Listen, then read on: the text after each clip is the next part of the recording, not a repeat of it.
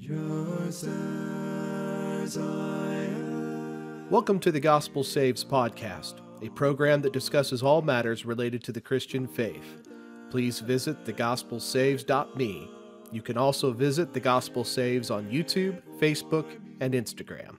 And that thou bidst me come to thee, O Lamb of God, I come. If God is willing, as the calendar changes to 2022, approximately 45% of Americans will resolve to make a change in the upcoming year. Most will resolve to lose weight. Others will endeavor to better organize their lives, spend less money, quit smoking, or spend more time with their families. 25% will give up by the end of the first week, and only 8% will achieve their goal. What this tells us is a life change is difficult to sustain. However, a stated commitment to change is far more likely to succeed than either a half-hearted or an impulsive attempt. So if you are contemplating goals for the upcoming year, have you given thought to how to improve your spiritual well-being? Before we get into this, please help me out. I want the gospel of Jesus Christ to reach as many people as possible. If you're watching this video on YouTube, please hit subscribe and that little bell icon to receive updates when I upload new content. If you're listening to the Gospel Saves podcasts on Apple iTunes or Spotify, please consider giving the podcast a 5-star rating and writing a review.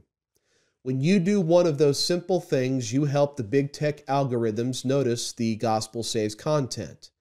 I can't do this without your help, so please help me preach the good news of Jesus to as many people as possible.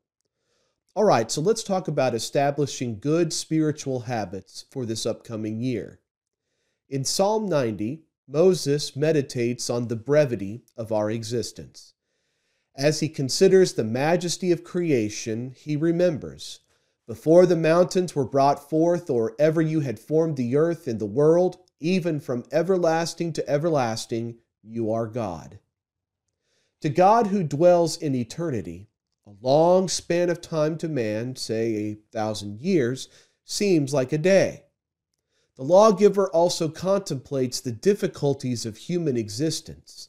Time passes swiftly, and its days are filled with evil. As young people, we may feel invincible, but we finish our years like a sigh. The days of our lives are 70 years, and if by reason of strength they are 80 years, yet their boast is only labor and sorrow, for it is soon cut off and we fly away. So teach us to number our days, Moses asks God, that we may gain a heart of wisdom.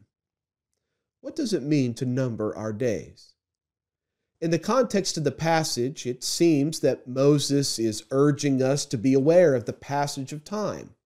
No one understands this better than the elderly. 3 of my 4 grandparents have lived into their 90s, and I have gained many elderly acquaintances through my work in the church. The days are long, but the years are short, is a sentiment I have heard expressed more times than I can count.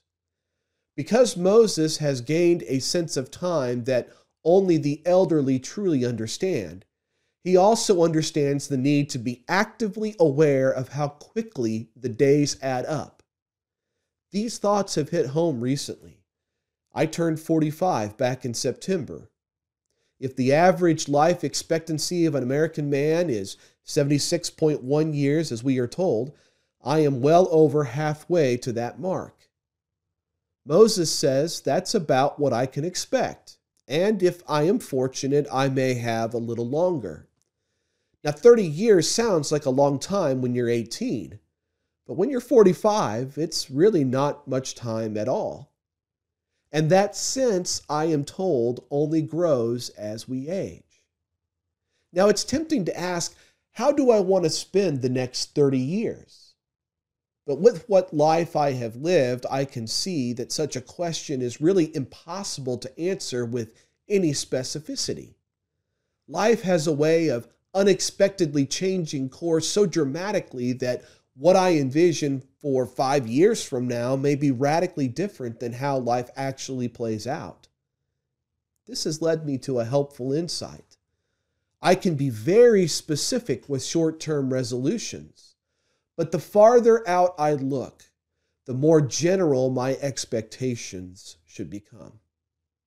Returning to Moses, here is the lesson we should draw from his prayer.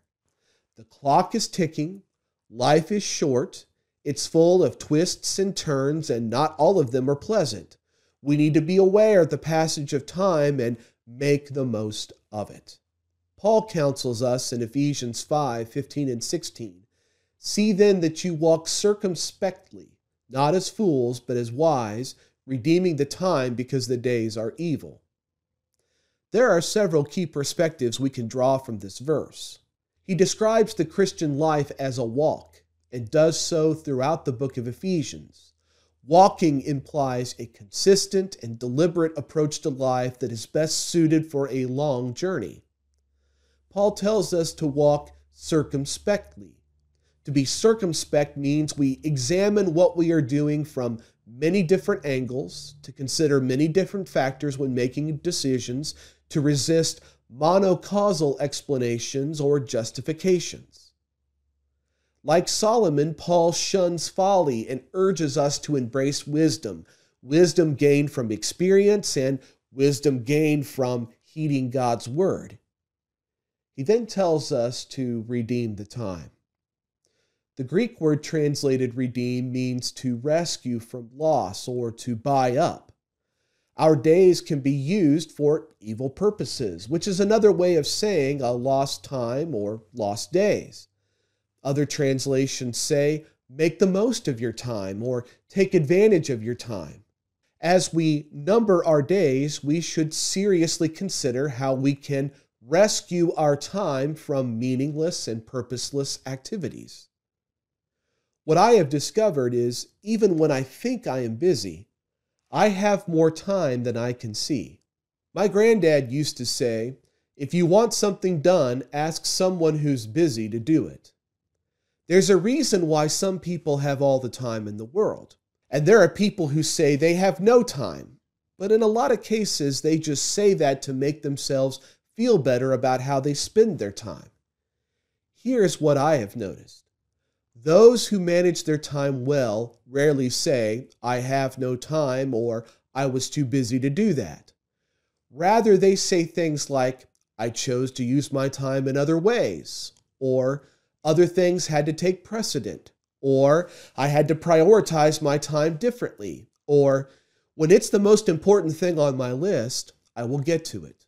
Part of learning to number our days and redeeming the time requires us to assess the quantity of time we have and weigh how the quality of our time is spent. It's easy to find ways to fill our time, but we should not interpret busyness as a virtue. We can busy ourselves with any number of activities without worth or value. What we do with the time given to us is of greater importance. Nevertheless, I am persuaded that most of us have more time in our days for meaningful activities than we tell ourselves. Charles Spurgeon, the esteemed English preacher of the late 19th century, illustrated it this way. Select a large box and place in it as many cannonballs as it will hold. It is, after a fashion, full, but it will hold more if smaller matters be found. Bring a quantity of marbles. Vary if any of these may be packed in the spaces between the larger globes. The box is full now, but only full in a sense. It will contain yet more. There are interstices in abundance, to which you may shake a considerable quantity of small shot, and now the chest is filled beyond all question, but yet there is room. You cannot put in it another shot or marble, much less another cannonball, but you will find that several pounds of sand will slide down between the larger materials, and even then between the granules of sand, if you empty yonder jug there will be space for all the water, and for the same quantity several times repeated.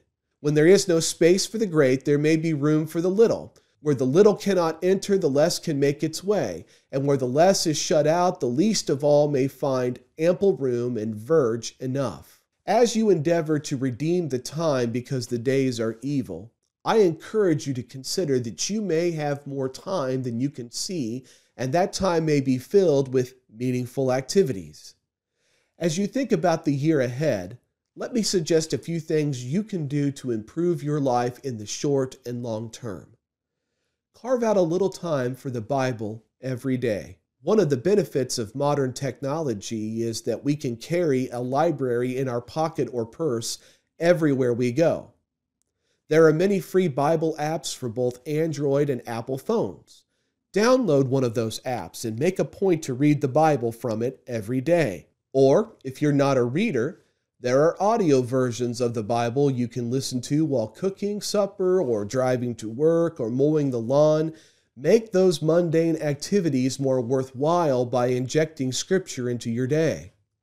Remember, when you read or listen to the Bible, you are listening to God. He is speaking to you through the pages of this wonderful book. And the only way to really know Jesus is to read about Him in the pages of the Bible.